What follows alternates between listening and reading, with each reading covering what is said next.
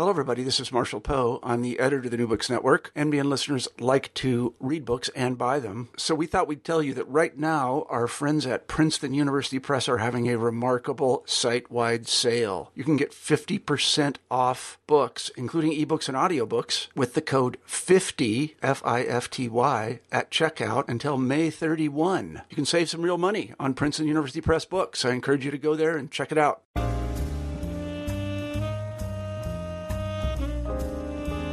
Hello, this is James Stansel with the New Books Network, the African American Studies channel. Today I have the great pleasure of interviewing Amy Brown. She's a professor at the University of Pennsylvania. She is an educational anthropologist, and she's also a faculty member in the critical writing program at the University of Pennsylvania. I was talking with her today about her book. It's called A Good Investment: Philanthropy and the Marketing of Race in an Urban Public School. She did an ethnography at a school in New York, a school she calls College Prep. She didn't reveal the name. And she wrote about her experiences there and how finances and money can sometimes influence what takes place in the classroom with students. Now, education is a big issue in our country right now. We just got a new Secretary of Education, a new president, and there's a lot of debate going on about charter schools, school vouchers, public school funding. I think if you're interested in any of those topics, even if you're not, if you're interested in public policy and what's going on in the world today and education of children, you're really going to like this interview.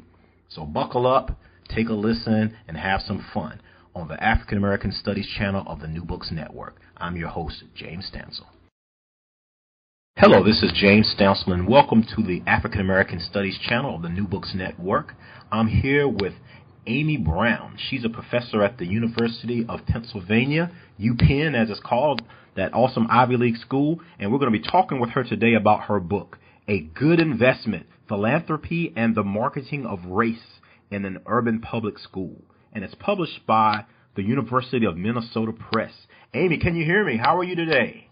Yes, I'm doing fine, James. Thank you. Oh, great. Thank you. It's great to hear from you, and I just want our audiences to know, as a old washed-up school teacher, I was really excited about interviewing you on this subject today. It's something that's very relevant. We have a new Secretary of Education that has a background in charter schools and school vouchers, and that's something that may be new for a lot of our listeners, a lot of people out there. But for those of us in education, it's something that we have dealt with and have studied and have had discussions about for many years. And so I'm really looking forward to our conversation today. A Good Investment: Philanthropy and the Marketing of Race in an Urban Public School. So, Amy, how did you get involved with this subject? Can you tell us a little bit about your background? Sure. Well, I guess I should say, so I'm originally from State College, Pennsylvania, which is central Pennsylvania, right where Penn State University is. Yeah. And I would say, my own schooling background is very different than the place in which, what I experienced as a teacher at the school that I call College Prep. So I went to, a predominantly white high school. I would say most of the differences between kids you could see in terms of social class, but yeah, when I finally started teaching in Brooklyn a couple years before I did the research for A Good Investment, I was faced with just something very different than what I was used to as a student. Now, for college, I didn't go to Penn State. I went to the University of San Francisco, and I think probably the first time that I really started thinking about race or started to sort of form a critical race perspective was this class called Social and Economic History of the United States, and it was taught by Professor James Lance Taylor, and I think that was the first time a professor or a teacher had ever explicitly talked about race in the classroom, and I was really compelled by that. Okay. From my days at USF, I took a few years sort of away and from education in general, but I eventually ended up in New York City, and I became a New York City teaching fellow. So I was teaching English in New York City public schools, and what the Teaching Fellows program is an alternative certification program. So I was doing a master's at Pace University through that program. While I was at Pace, I also had some pretty significant mentors. So one of them was Nadine Bryce, and again, there's explicit discussion in our class about race, about language, about power, and so through what we were reading in her class and through sort of what I was experiencing in the classroom, as a white woman, a white female teacher, in front of a class made up of all Black and brown students. As I started thinking about the way that I was teaching language, right, and whose discourse was privileged. And I was thinking about ways that race and power kind of intertwine in the classroom, and ways to pick up like a critical white teacher identity. That was when I decided to pursue a PhD at the University of Texas at Austin, a PhD in anthropology, because I found that anthropologists were, anthropology. So anthropologists were the ones that were really interrogating that sort of race power tension in classrooms, especially educational anthropologists. So there I was mentored by Doug Foley, who is another educational anthropologist. He's written a lot about the intersection of capitalism and white supremacy in the United States. And then was also mentored by people who are in anthropology, education, and Black studies at UT. So Ted Gordon, Joao Costa Vargas, Kevin Foster, Kathleen Brown. And UT was great because a lot of the faculty there concentrate on activist research. So they are very aware that all teaching is political, whether you acknowledge that or not. Right. They're forward about their politics, whether it's in the streets, in the classroom, in their writing. They're doing work against the violence that's wrought by white supremacy, all in all of these places. So having mentors like that was really crucial for me. And I knew, after having taught in New York City for 3 years, then going to UT, I wanted to design a project that would take me back into the class. Got it. So then I got a job at the school that I call College Prep, and this ethnography was actually my dissertation. Okay. Now it's obviously been revised greatly since it was dissertation form, but I did, for my fieldwork, I did 2 years of teacher research at College Prep. So I was teaching there. The first year I was there full time. The second year just part time, and then doing ethnographic research for this project. So now I'm lucky enough to be able to teach undergraduates at Penn about some of the work that I've done and have critical conversations with them about some of my findings. So now I'm teaching a class called The Business of Doing Good. That sounds awesome. Hey guys. And it's great because, we read my book, but my students are constantly pushing me to continue to ask myself critical questions and to sort of learn. And, it's great to have some other perspectives on the work that I'm doing. All right. So The Business of Doing Good. Yeah, it's my seminar, yeah. So if any of Dr. Brown's students are listening, she just gave you a shout out here on this podcast. Was that very nice? Yeah. And, and I don't know if I mentioned this earlier. In case I didn't, we did mention that you're at the University of Pennsylvania, and Dr. Amy Brown is an educational anthropologist, and she's a faculty member in the critical writing program at the University of Pennsylvania. And the book we're talking about with her today is A Good Investment, Philanthropy and the Marketing of Race in an Urban Public School. We're here on the African American Studies channel, the New Books Network. And her book is published by the University of Minnesota Press. And, right, that's great. You were in Texas, so you weren't too far from me here for at least a little while. Yep. I had a few years there in Austin, so those were good years. Oh, yeah, Texas. I'm an East Coast person myself, and, I've definitely enjoyed Texas since I've been here. So, thank you for telling us a little bit about your background, Amy. It's good for the listeners to know, kind of where people come from and what their perspectives are. And for people who are listening who are educators, they should know that you are not someone from the outside. You were actually taught. You were in the classroom yourself, right? Yep, 5 years, yeah. Yeah, and so... I'm in the classroom today, technically teaching undergraduates. Right. Yeah. But the K-12 classroom, right? That's right. That's right. You everyone's a teacher to an extent, no matter what you're doing. If you're helping someone else, then you're a teacher. But yeah, from the K-12 level, they consider that the classroom. But the classroom can be absolutely can be anywhere. Let's talk a little bit about your book. You mentioned that you taught at this school, where you did the ethnography. Which I guess, well, first let's explain what an ethnography is for people who may not be familiar with that research method. Yeah, so an ethnography, typically ethnographies are written by anthropologists or sociologists, and what they are is really sort of like a written portrait of a culture or community. And they don't even always have to be written. Sometimes they can be visual, sometimes they can be performance, but it's really trying to give readers or, you know, folks who watch it, if it's visual or something like that, a sense of what it's like to be an insider in a given culture or community. So that's what I was trying to really do at college prep. I was very purposeful about the fact that I wanted to be an insider, right? I wanted to be a teacher at the school. And so I really wanted to give readers a good sense of what it was like to experience day-to-day life as a community member at college prep. And, you know, if we're calling it college prep, and for those who don't understand, you know, to protect the identities of those involved, the school and such, Dr. Brown is not going to tell you, she doesn't reveal the name of the place where she worked. And so, yeah, that's why it's called college prep, because, you know, people who don't necessarily always understand how academic books work, it's like, well, where is this college prep? What's the name? I want to go and check it out. No, it doesn't work that way, because, you know, you want to protect the identities of those folks, unless they choose to be identified. And even then, even if they choose to be identified, it may not be the best thing for the work or the research. You know, you're keeping it anonymous, right? So a good investment, philanthropy and the marketing of race in an urban public school. So let's talk a little bit about the book, Amy. You know, what are some key points or key revelations or things that you want to share with the audience about your great book?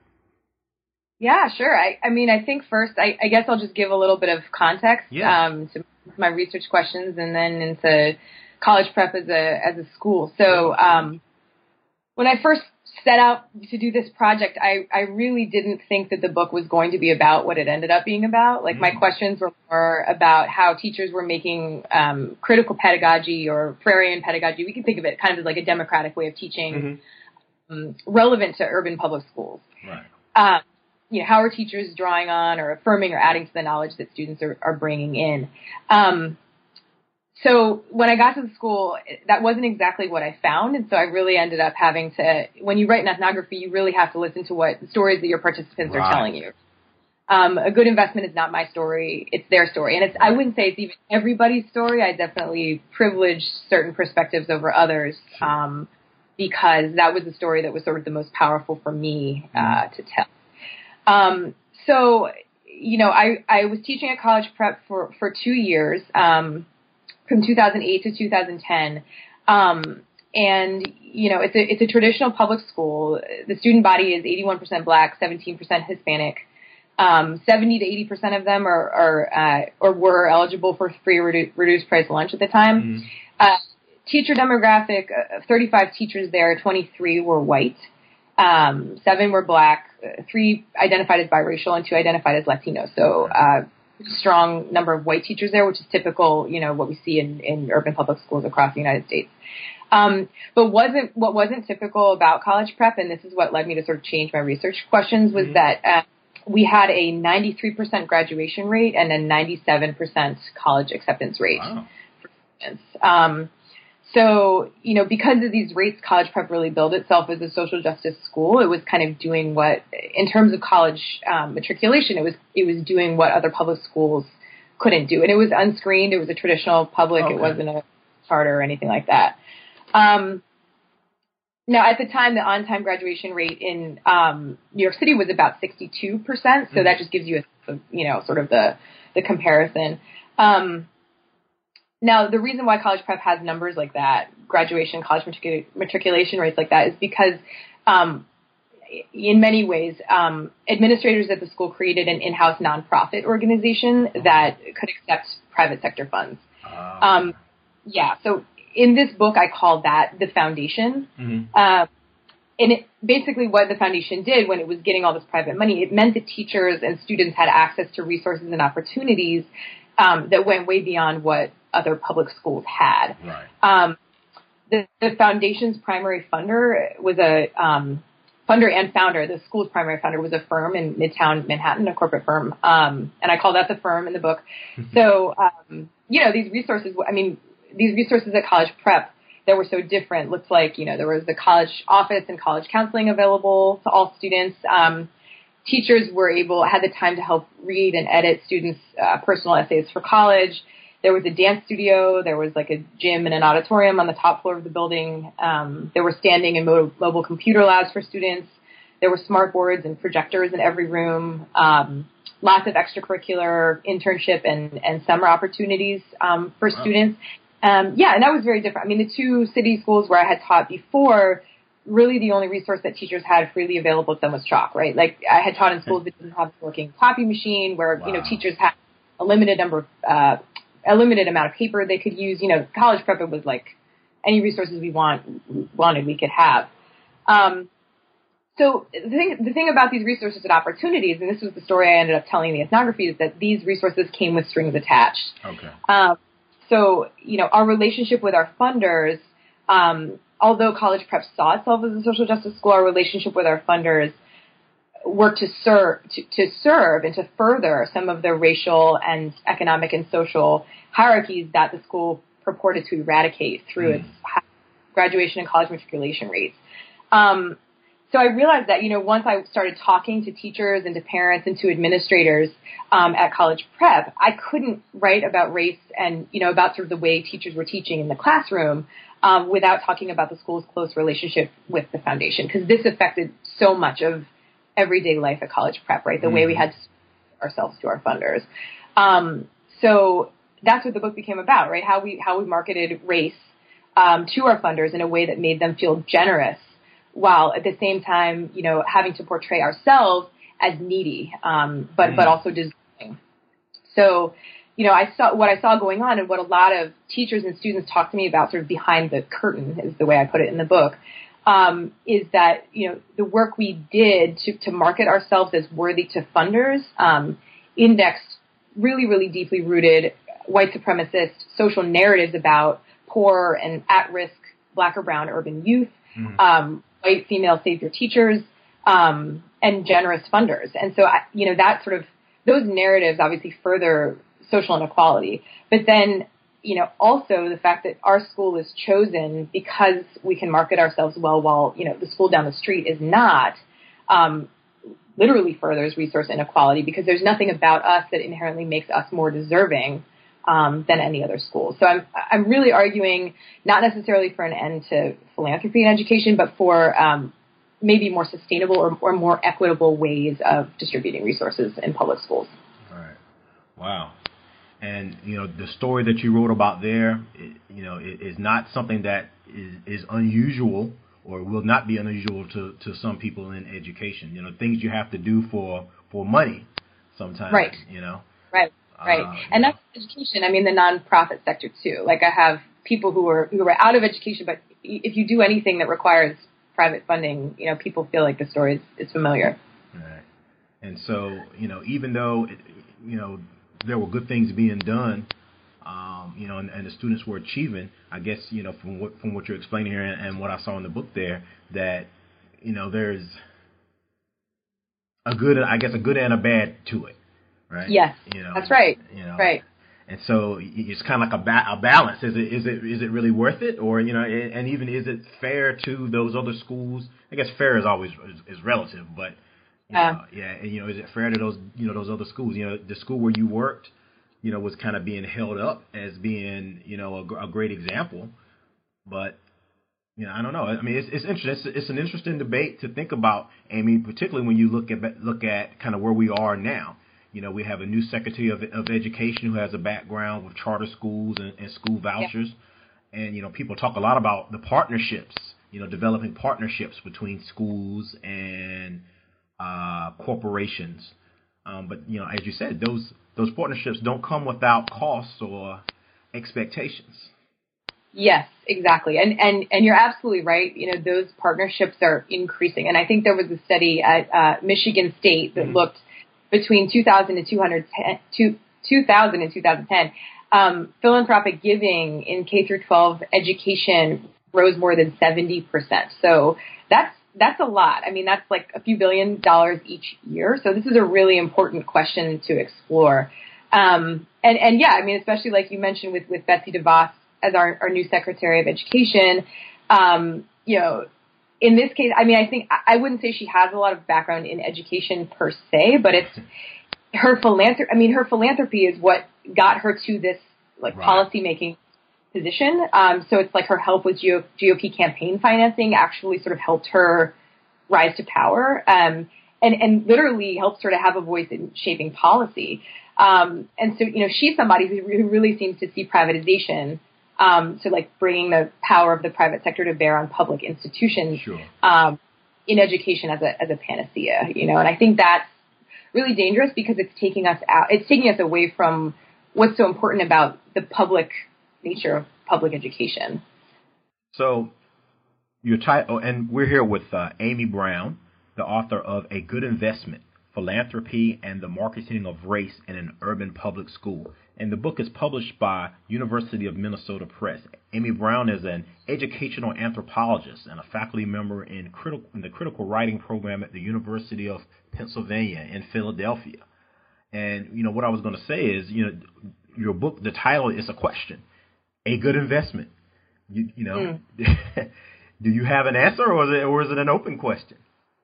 That's a good question. I'm not sure that I have the answer, and I think it makes me think about my undergraduates in the business of doing good. We've had a lot of conversations about, so what are we supposed to do? This is where education is moving.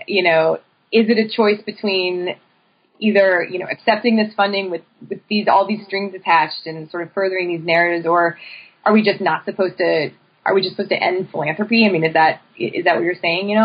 I don't think either of those actually is a good answer, right? I mean, of course I think that the problem is much more complicated than just saying yes or no to philanthropy. I think one thing I talk to my students a lot about is like this idea of philanthropists.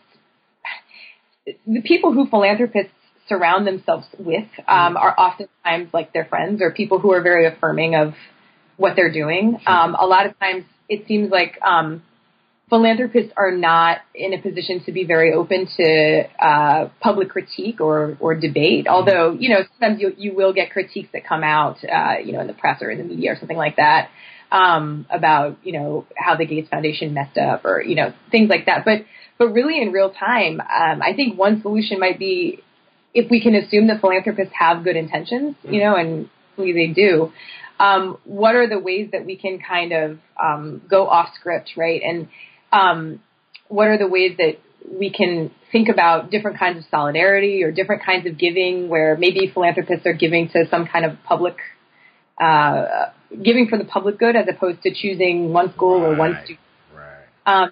So I think that's one way of thinking about it. I mean, we, at college prep, teachers and students really weren't in a position to be able to critique or to sort of change the narrative. Everybody was afraid to do that because we didn't want any of our resources or opportunities to go away. So it was this, every time we interacted with funders, it was this kind of, everybody was sort of wearing their masks and performing the script they were supposed to. But the current principal of the school, we had a conversation where she was like, what would happen if everybody were to just kind of like drop their masks, right? Like, what if we weren't just furthering this one narrative about Black and brown urban, needy urban kids? And what if we were, I don't know, people were engaging on a much more sort of human level. So that's one thing. I mean, I also think though that like when we talk about schools, the issue is not just with what happens in our schools. We have to think, if we want public education to get better, we need to think about reforming our tax structure. Maybe people just need to pay higher taxes. We also need to think about things like affordable food, universal health care for people, universal early childhood education, ending environmental destruction, so I think there are a lot of ways that we could probably reform the way that philanthropy works and work with people's good intentions to actually ensure that giving is sustainable. And and thinking back to what you just said, unfortunately, many people who have a lot of money are used to, not all, but many they're used to making their own decisions and being in power. And like you said, people respecting their thoughts and their process, the way they do things, and they want to contribute to things that they can have some control over, Right. And so I think that's really interesting that you say that maybe they should give to like a public fund and that can be pulled from. But I think very often, as you talked about here in A Good Investment, they want to be controlling of whatever it is that they give their money towards. Yeah. And I also, go ahead. Oh, sure. Yeah. I mean, I think that like a lot of the reason why philanthropy is becoming so popular, especially in education, is because bureaucracies are slow, and a lot of public education is seen as kind of a slow-moving, non-innovative bureaucracy that doesn't ever progress, right? It doesn't. And so I understand the need. Like, you can do quick innovations with philanthropic dollars or philanthropic ideas because, you know, they're not democratic and they're not bureaucratic either. But I just wonder if there's a way in which we could, we could find a better balance. And I think about, like, you know, as you pointed out in the book, and as you mentioned earlier, you know, what effect does that have on those students? What are they learning? That they need to perform and put on the mask and do things a certain way to be able to achieve their goals, as opposed to being their authentic selves. Yeah, and, exactly. You know, and that could have a long-lasting impact. You know. Yeah. As does, you know, kind of perpetuating that stereotype of the, you know, the great white savior and the, you know, the needy, you know, person, you know, making them feel good. Is it, you know, is it really about helping the students, or is it about themselves, you know, feeling good about something that they felt like they did, you know? Right, exactly. And that's something I touch on in a few chapters of my book. Mm-hmm. There are a few ways in which we see this idea of like, how, you know, in what ways is college prep teaching students in ways that are psychologically safe and culturally affirming, and in what ways is college prep sort of, you know, through the narrative that they're selling to funders and through perpetuating this kind of white savior narrative, in what way are they sort of ascribing a deficit to students' communities, students' families, and to students themselves? And how harmful is that, right, to learn in an environment like that? So, you know, when I talk about the chapter where I write about professionalism, for example, think a lot about that. So that chapter was really about what I call, it's sort of the curriculum of professionalism at college prep. And so teachers at college prep would grade students on their professionalism. They would carry clipboards around the room, and they would take off points for students who, you know, students deemed were not behaving professionally. Okay. So the point-based metric for evaluating students' behavior. But the assistant principal of the school described, she was a black woman, described professionalism as nebulous and hard to define, as you can imagine. It's pretty subjective. So, you know, professionalism points could be taken off for anything, really. So if you were, you know, out of uniform, if you came to class late, if you fell asleep, if you cut class, you know, but sometimes it was for, you know, students, if they weren't looking directly at a teacher. Sometimes if a teacher thought a student was talking too loud, they would take off professionalism points. Wow. And then, it was really interesting to me. A lot of students seem to equate being professional with being quiet, or with wearing the school uniform, which was like khaki pants and an Oxford, a college skirt. So for me, that was a bit frightening. One student who I was a cheerleading coach while I was at the school as well, and in addition, for just a little while, in addition to teaching English, and one student who was, she had grades that were basically not good enough to cheer on the squad, and so she came to a meeting with her mom and the dean of discipline at the school and me, and we asked the student, you know, what are you going to do to get your grades back up so you can cheer again? And she said, I'm just going to come in, I'm going to be quiet, I'm going to be professional, just not say anything, you know. And so that is really troubling. When you think about what it means to be a professional, I mean, me, right, my job requires me to have authority, right, to be autonomous, to have a specialized knowledge base. And then you think about college prep professionalism, I think it's discouraging those three things. So what kind of workers is college prep actually teaching its students to be? You have to ask yourself that question. And I think some teachers use professionalism as a way to sort of further a deficit discourse about students' families or communities. So there was a teacher who said, a lot of these students, you know, they grow up in the projects. They don't have anyone who's professional around them. So there's this assumption that low-income black and brown students lack the social skills that are required for upward mobility and personhood. And that, you know, I found troubling as well. So students were very mixed about professionalism. When I surveyed them about it, and about half of them liked professionalism. They felt like it was really going to prepare them for the real world, and you know, it helped to boost their grades. It was usually 10% of the grades on their transcript. And others felt like, professionalism isn't necessary. Like, oh, I'm already professional. Like, professionalism hurts my grades a lot. Like, I don't, teachers go too far with this. So yeah, the curriculum of professionalism is one way that I think college prep was actually, again, with good intentions, sort of doing some harm to its students. Now, I mean, at the end of that chapter, I do, obviously character education is important. It is important to know how to be professional in a certain way, right? So I wonder if there's a way that we could maybe recuperate professionalism, like a way to teach that without undermining the identities of students. Can you teach students to sort of deftly navigate between different kinds of cultural spaces while still really affirming who they are? So, yeah, can we teach professionalism without sort of being an attack on who kids are is the question that I looked at. That's a great point. And, myself as an educator, I've taught in independent schools as well as public schools, in my K-12 days. And, I find it interesting that a lot of things when you're in the public schools or in the charters that they say that, we're going to give these students the best and we're going to, educate them a certain way, but they're asked to do things that you don't see in the independent schools. Right.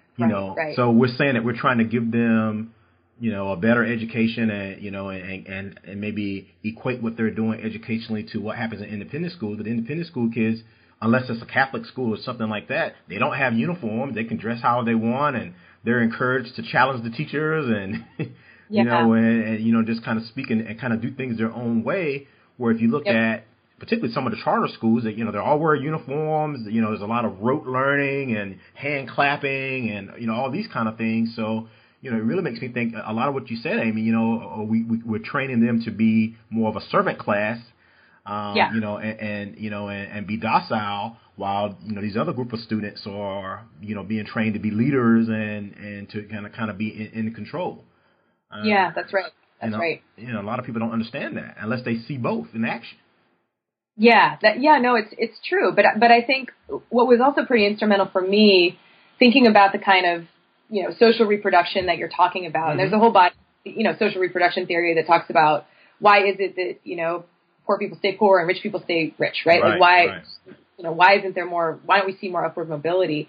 And, I think once you look at the, not just the college matriculation rate for college prep kids, but once you look at the college retention rate, it becomes very apparent that, a lot of what college prep was doing to sort of perform high graduation and high college matriculation rate and to sort of, push kids along, teachers complained a lot about grade inflation, right? Did not actually prepare kids to stay in college. So what I saw was, and I looked at official NYC DOE statistics as well as I did sort of my own informal work looking at, I was friends with about, I think 80 of the kids that were that were 10th graders in 2008 when I started school. So following them through post-graduation. So like 2 years later, we have, when I followed up, about half or maybe less than half of them were still in college. And so when you contrast, right, so you think about like, the high school that I went to, for example, maybe, or, a kind of maybe a predominantly white school or an independent school or a school that's teaching kids to be more, maybe we want to use that word autonomous or something. I'm not sure, but rethinking maybe, or even, you just think about imagine what those college retention rates might look like. Mm-hmm. And I'm not sure, I don't have the data to back that up, but I would imagine that they would probably be higher. So it's clear that there's something that's not working, in terms of what's happening at college prep. So they're helping the students on the front end get into the colleges, but they're not developing necessarily the skills to stay there, right? It's one thing to get into college. What do we used to tell our students? The hardest thing about college is not getting in, is getting out. Yeah, exactly. We say that a lot. Yeah. And so, you developing those skills so you can stick with it and stay the course when times are tough or you're faced with situations that are different than you're used to, being able to adapt.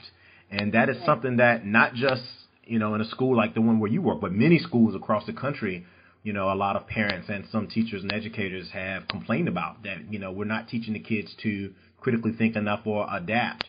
It's about testing and kind of cookie cutter approach. And it sounds like you've had some experience with that when you were conducting this research. And that's unfortunate. I hate to hear that such a high level of those students did not finish. What were some of them doing? Were they just in the work world? Were they potentially going to go back to school, or what did you find?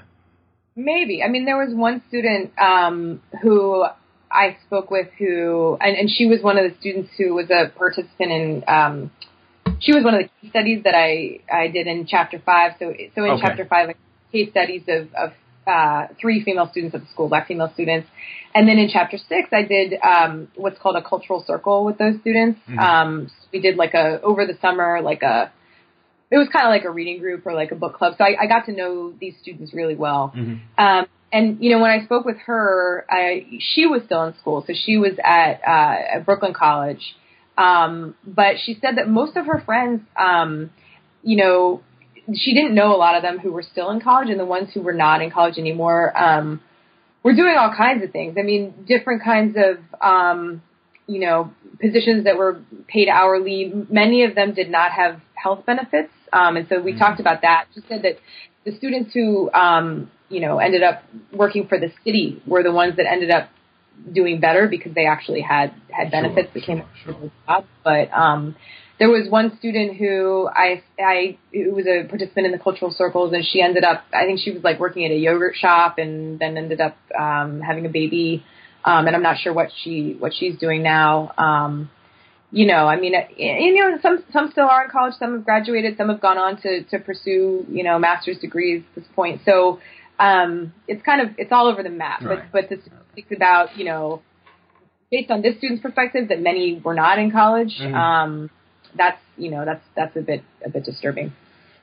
Yeah, it is, because it just kind of enforces what you had been talking about in the book and with us here today, that there was a lot of it was, I don't want to say dog and pony show, that's probably too strong, but it was a lot of show going through the process and maybe getting their grades to get to college, right? But not a lot was done to help them afterwards or to ensure that they had success, and that's unfortunate. But that school is not the only one, unfortunately. Right, exactly. And I don't think you're wrong with Dog and Pony Show. There was actually one an English teacher, the only Black male English teacher in the department who used those exact words. It is a Dog and Pony Show, and he actually likened some of the ways that we performed at benefits up at the firm, or there was a movie that came out about college prep, which was really reinforcing this narrative. It was this college or this school will save its students, without a lot of attribution to students' parents or to their communities or whatever. So he said it reminded him of Chapter 1 of Ralph Ellison's Invisible Man, the battle where you just have, there's a boxing match between Black men and a white audience kind of looking on, for their own entertainment and enjoyment, right? So yeah, I mean, he also likened it to Paul Laurence Dunbar's poem, We Wear the Mask, and so just thinking about what we sacrifice when we put those masks on, I think it's powerful. I mean, for him, he ended up leaving the school, as did many Black teachers at the school. Either were sort of pushed out or ended up leaving because they just couldn't. Yeah. Some of them, I think, were disillusioned. I mean, he in particular became really frustrated with the level of sort of white savior ideology that he was experiencing at the school. I mean, with his colleagues, he got frustrated with that, and he ended up going to pursue a doctorate, and he's working on Black male teacher retention. Okay. But other teachers were pushed out. I mean, this was also pretty interesting, was that oftentimes in the movie about college prep that was shown to funders, or at these benefits where we would have to go sort of hobnob with people who would at the end of the night drop checks into a box for us. There was usually one token Black teacher that was selected to go, and a lot of the pictures, about the school would feature kind of like one Black teacher in a classroom with Black kids. I mean, it's it's feeding into this sort of politically liberal dream of, Black teachers in classrooms, maybe diversity, I'm not sure what. But then when it came time to be promoted, or if a Black teacher were to sort of stand up in any way to the school's power structure, which was, was white administrators pretty much at the top, they were often either passed over for promotions or told, and it was always the same words, you're not the right fit, and asked to go somewhere else. And so I heard that story so many times, from Black faculty at the school. So that was another story that I chose to tell. I mean, one person actually, he texted me, I think I already had a book contract at that point, but I was working on the manuscript, and he had just been fired from the school, and he said, I need you to interview me again. Like, I need my story, what happened to be in your book. So I ended up going back and interviewing him, and so his story is actually in the afterword of the book. Wow. Yeah, so this is, I think that, like, what was important to me about writing this book, we all talk about, or maybe not we all, but a lot of us in education talk about privatization and marketization, and we see these things kind of at the macro level, but what does the lived experience of privatization and marketization of public schooling feel like? What does that do to us as educators and as students on a day-to-day level? And so that's really what I wanted to profile here. And I think you did a very good job with that, Amy, with this book. And the book is A Good Investment, Philanthropy, and the Marketing of Race in an Urban Public School. And it's published by University of Minnesota Press. And we're here today on the African American Studies channel, the New Books Network, with Amy Brown talking about her book. And definitely, this is a book is readable for general audiences. It's a book that scholars would find interesting as well. But it's her work and her experiences. And you definitely did a great job kind of portraying that student perspective, the perspective of the teachers, and, just all different aspects. And, it was almost like a movie for me. It was like I felt like I was living it. It reminded me of a lot of experiences that I had in the classroom. And, I definitely recommend this to folk who are interested in some of the debates and issues that are going on in education now. It might surprise you. And unfortunately, in some cases, it's not going to surprise you. It's going to be some things that you would probably have personal experienced or that you would expect to be happening in schools, particularly schools that are receiving some outside funding. One of the things I want to ask you, Amy, is what kind of feedback have you got? I know you mentioned you talked to the current principal relatively recently. What kind of feedback have you gotten from maybe parents or, some other administrators or people that you haven't mentioned yet about the book, or the community? Right. Yeah, that's a great question. So this again was an idea that I got from my mentor, Doug Foley. He went, after he wrote his ethnography, Learning Capitalist Culture, he turned it into a longitudinal study. And so he went back and re-interviewed his participants, I think, 10 years later, and then again 10 years later, just to he's working on that social reproduction stuff that you talked about. Mm-hmm. So, why is it that working class kids get working class jobs, right? And similar to Jay McLeod's stuff, actually, too. Oh, yeah. I was thinking, when you said it, that's exactly what I was thinking about. That's another great ethnography, yeah. So, Ain't No Making It, for those who aren't familiar. What's that? No, I was just saying the name. Ain't No Making It is the book. Making It, right. Yeah, that's for right. those who aren't familiar. Go ahead. Yes, yeah. Classic. So anyway, I wanted to sort of, as an insider teacher, right, as I see myself as an activist academic, I see myself as somebody who really wants to not sort of give my own view of what's happening in a community. When I write an ethnography, I see writing ethnography as a really collaborative process. Right. And so I wanted to involve teachers and students and parents as much as I possibly could in the writing of the book. But then once I had a manuscript, I wanted to go back and get their feedback on it before it was published. Okay. And so I followed up with everybody, and I think I interviewed at first a lot more people than I actually ended up following up with.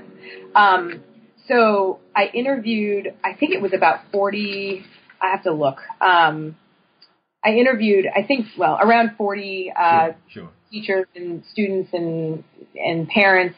I did, hundreds of hours of participant observation while I was doing this work. I did like a school-wide student questionnaire. I went back, and everyone who I'd interviewed at first, I sent them an email and I said, look, if you're willing to read the manuscript, I'd love to talk to you about your opinion. And I'm totally willing to make changes or revisions to the manuscript based on your perspective, right? I want this to be as collaborative as possible.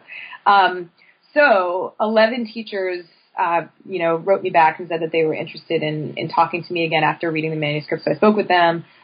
4 students, I spoke with as well. And then I also did a, sort of a professional development with, staff and students and parents, at the school in 2010. So everybody was there for that. And I did sort of a PowerPoint with my findings and asked folks for their feedback there. What I found was that, people sort of define themselves like within and against what I call the political spectacle. So the problem, the school's definition of the problem and also the school's definition of the solution to problems in education being philanthropy. People were really, ambivalent about, and when I say people here, I mean students and teachers were very ambivalent about their their participation in the school spectacle for its funders. And so they kind of told me that they knew they had to perform, like they knew they were playing the game, and they knew why that was problematic in a lot of ways. They didn't like it, but they needed to keep doing it because they wanted to get resources. So when they read the manuscript, especially many of the Black teachers who I talked to were like, thank you so much for telling this story. Like, I think this is right on. I mean, especially too, some of the critical white teachers were like, this story absolutely needed to be told about college prep. Like this is it. I did the principal of the school when I talked to her, and she's not the principal who I write about in the book. So she was actually one of my colleagues, like as an English teacher when we between 2008 and 2010. Right. She got promoted to principal. She's invited me back to the school. She said, she really valued my perspective. She said that they don't actually use professionalism points at the school anymore. So I don't know if that's because of what I wrote or, because of, things that she decided to change herself. Sure. But it seemed like she definitely took a lot of my critiques into account. So that was really, it's great to be an ethnographer and feel that kind of trust, like you've maintained trust with your participants over time. And one of the ways of marking that is if they say, yeah, you're welcome back anytime. Like, we'd love to have you. That's a good sign. I was really happy about that.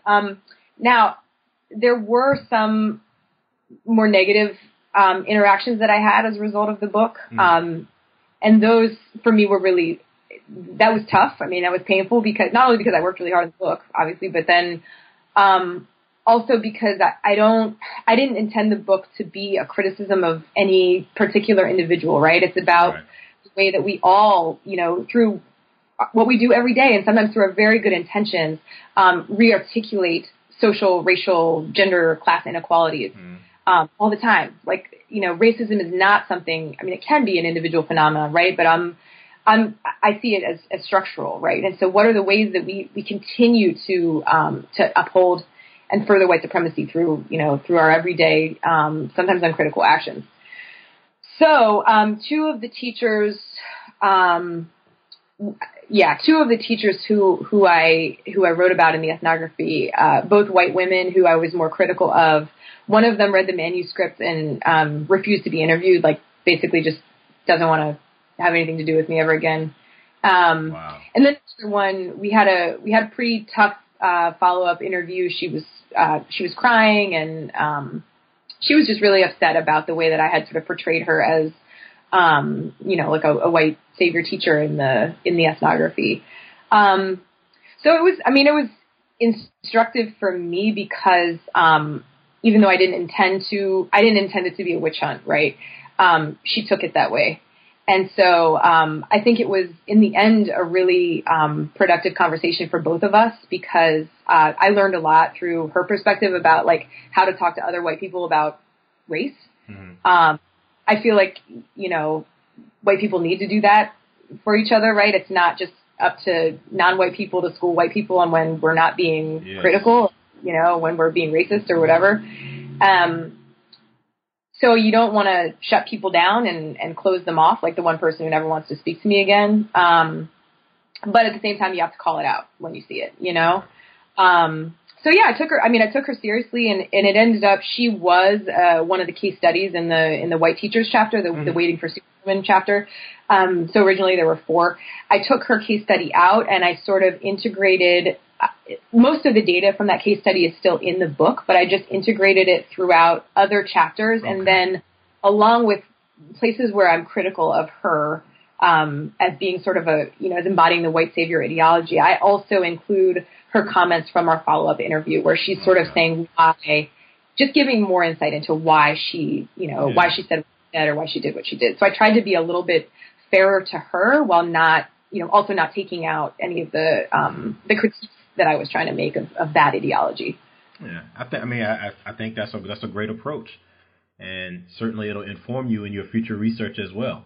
Yeah, absolutely. And I'm really glad to hear that you weren't turned off to doing some of those kind of things, because unfortunately sometimes people internalize the people that you're interviewing, that you're studying. They internalize it as you against them, when it's, like you said, it's not that at all. You're just presenting the information as it is. And, because, sometimes people don't want to admit things about themselves, whether they're true or not. Right. Exactly. And so I was glad, at least with one of those people, that you were able to make that connection with. The other one, unfortunately, probably is just a lost cause, but. Yeah, she might be. We'll see. Maybe we'll cross paths again and, have another conversation. But yeah. Do you have any thoughts about maybe following your the other professor's advice about maybe making this more longitudinal and coming back like a Jay McLeod type book, coming back and seeing how these kids are in 10 years, 20 years? Oh yeah, I would love to do that. And I am. That's one good thing about social media, right? Is you can stay connected to people, and it's just to kind of just get in touch. So I think that would be something that I would be very interested in doing. I do plan on staying in touch, and I am still in touch via Instagram, via Facebook with a lot of my former students there, and with many of the former teachers. That's good. So yeah, I'm definitely thinking about doing a follow up. Yeah, that's good. I would love to see this made into one of those PBS or HBO documentaries too. Ooh, yeah. Yeah. I'm sure you wouldn't mind that either, right? If they approached you. I wouldn't mind it at all. And I think actually there are some folks who I work with at UPenn who are sort of mentors to me there, John Jackson and Deb Thomas, and they're anthropologists, but they do incredible work with making film too as well. And I think that's just a way of really broadening the audience for ethnographic work. Right. And that's something else I would just love to get into at some point. Oh, I think this would be perfect for something like that. But we could talk about that a little bit offline, some ideals, maybe I have with that. But yeah, I'm here with Amy Brown, the author of A Good Investment, Philanthropy and the Marketing of Race in an Urban Public School. She is an educational anthropologist, right? So she's a little different than the anthropologist you think about going to Papua New Guinea or some of those kinds of places. She's doing some. Educational anthropologists do that, right? I think, I happen to be an Americanist, so most of my work is focused here. I don't get to go to all these exotic places, but yeah, educational anthropologists work all over the world. Any place that teaching and learning happens, that's, we're there. I think this is an awesome field, and I really enjoyed talking with you. I don't want to keep you all day because you are at an Ivy League school and they have plenty of things for you to do academically and otherwise. But we're here with an educational anthropologist and faculty member in the critical writing program at the University of Pennsylvania in Philadelphia, Amy Brown, and her book, A Good Investment, Philanthropy and the Marketing of Race in an Urban Public School. And, like I said, I'm going to let you go here shortly, Amy, but I did want to give you a chance to share with the audience, if you don't mind, what are some future projects you have or current work that you're doing or anything you want to share with us? Sure, yeah. So now I'm in Philly. Obviously, I was in New York City before, so I'm working on sort of transitioning my research from being based in New York to being based here in Philly. And I'm now working on a project with Mark Stern, who's a colleague of mine up at Colgate University, and we are working with a group of activist teachers, activist public school teachers here in Philly called the Caucus of Working Educators. And we've done a couple of things with the caucus. I mean, it's definitely activist research. So I guess I should give a little bit of background. Philly is a city whose public schools are severely underfunded. Okay. And we're seeing a lot of charterization of the schools. And we also have what's called the School Reform Commission. And the SRC is a sort of non-democratically, non-elected school board that has a lot of say over, when schools get closed, which schools are charterized. And so there's a lot of pushback from the community about that. So many of these teachers are really trying to reclaim public education, make our public schools, figure out some kind of fair funding formula, make our public schools more equitable. And so they're basically working within the Philadelphia Federation of Teachers, the teachers union here, to do this kind of work. A lot of it's racial justice work.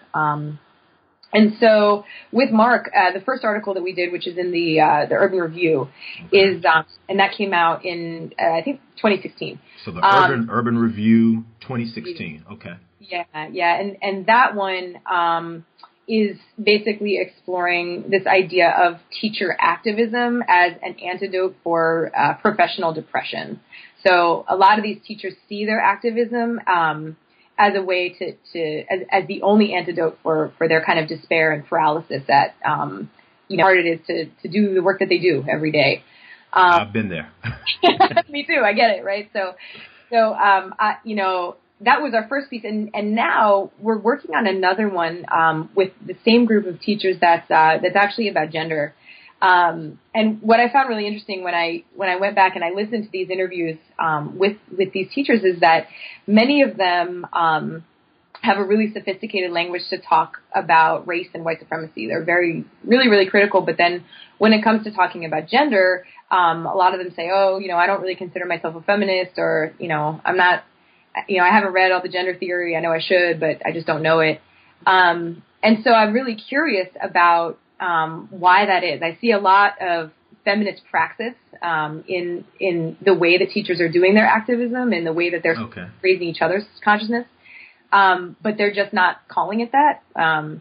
So yeah, I'm just sort of interrogating why that is, and I know, that's another study that I need to go back and re-interview folks for, because most of these interviews I did pre-election, and I think that post-election we're starting to see, I think, a bit more consciousness around gender, and also how gender oppression overlaps with white supremacy and with environmental injustice and all these other kinds of things. So I wonder if some of them would have a different perspective now, but that remains to be seen. So hopefully we'll expect an article and maybe a book at some point in the future. All right. And maybe a book, right? Because if it's a book, I want to talk to you. I would love that. That sounds great. That sounds like some really interesting research. And one thing I wanted to mention before I forget, Amy, is that if any educators want to reach out to you, in terms of your research, right? Is it okay for them to do that? Yes, definitely. So you're welcome to email me. Can I give them my email address? Is that a good idea? Sure. Okay. Sure. Great. So my email address is brownae@sas.upenn.edu. You can also follow me on Twitter. So I'm Amy_Eliz_Brown. And they can get in contact with you, I guess, in general, if they want to talk about teaching and education, but are there some specific areas maybe that you are looking to hear from people about? Sure. Yes, definitely anything related to racial justice, gender justice, education, absolutely. But also, if there are, maybe any teachers in the Philly area or even outside Philly that want to talk to me about gender and about sort of their gender politics, that would be great too. Yeah, that's what I was specifically thinking about based on what you said. Yeah, maybe they can get in contact with you about the gender. Specifically. Yeah, it would be interesting to have some conversations and maybe expand the scope of the study a bit. Yeah, absolutely. And with that, Amy, I think we're gonna wrap up, because I love talking with our writers, our academics and scholars, but I know you guys have so much more to do than to talk with us on Skype. Well, this was such a pleasure, James. Thank you so much. Yes, absolutely. I could talk with you all day, Amy. It's like I mentioned to you earlier, we're just sitting around the dorm and we're talking about all the issues and problems in the world and how we can solve them, That's right? So on that note, we're going to let Dr. Amy Brown go, of the University of Pennsylvania, UPenn. And just one more time, I'm going to mention her book title, because if you're a parent or you're even a student now, or you're thinking about becoming a teacher, or you're an educator or administrator, this is a great book for you to look at and, maybe understand some issues that you maybe weren't aware of, or some experiences that she experienced at the school where she worked that could be similar to yours. And the book is called A Good Investment: Philanthropy and the Marketing of Race in an Urban Public School. And it's published by the University of Minnesota Press. And when we get offline, Amy, I definitely want to talk with you. I got to get you down to Houston and maybe talk to some of our folks down here about your book and some of your experiences. Yes. All right. That would be great. And so on that note, I'll say goodbye. This is James Stansel, your host of the African American Studies channel on the New Books Network. Amy, can you tell our audience goodbye? Thank you so much for listening. All right. Take care. And we'll see everyone next time. Peace and love. This is the African American Studies channel of the New Books Network, and I'm your host, James Stansel. Take care.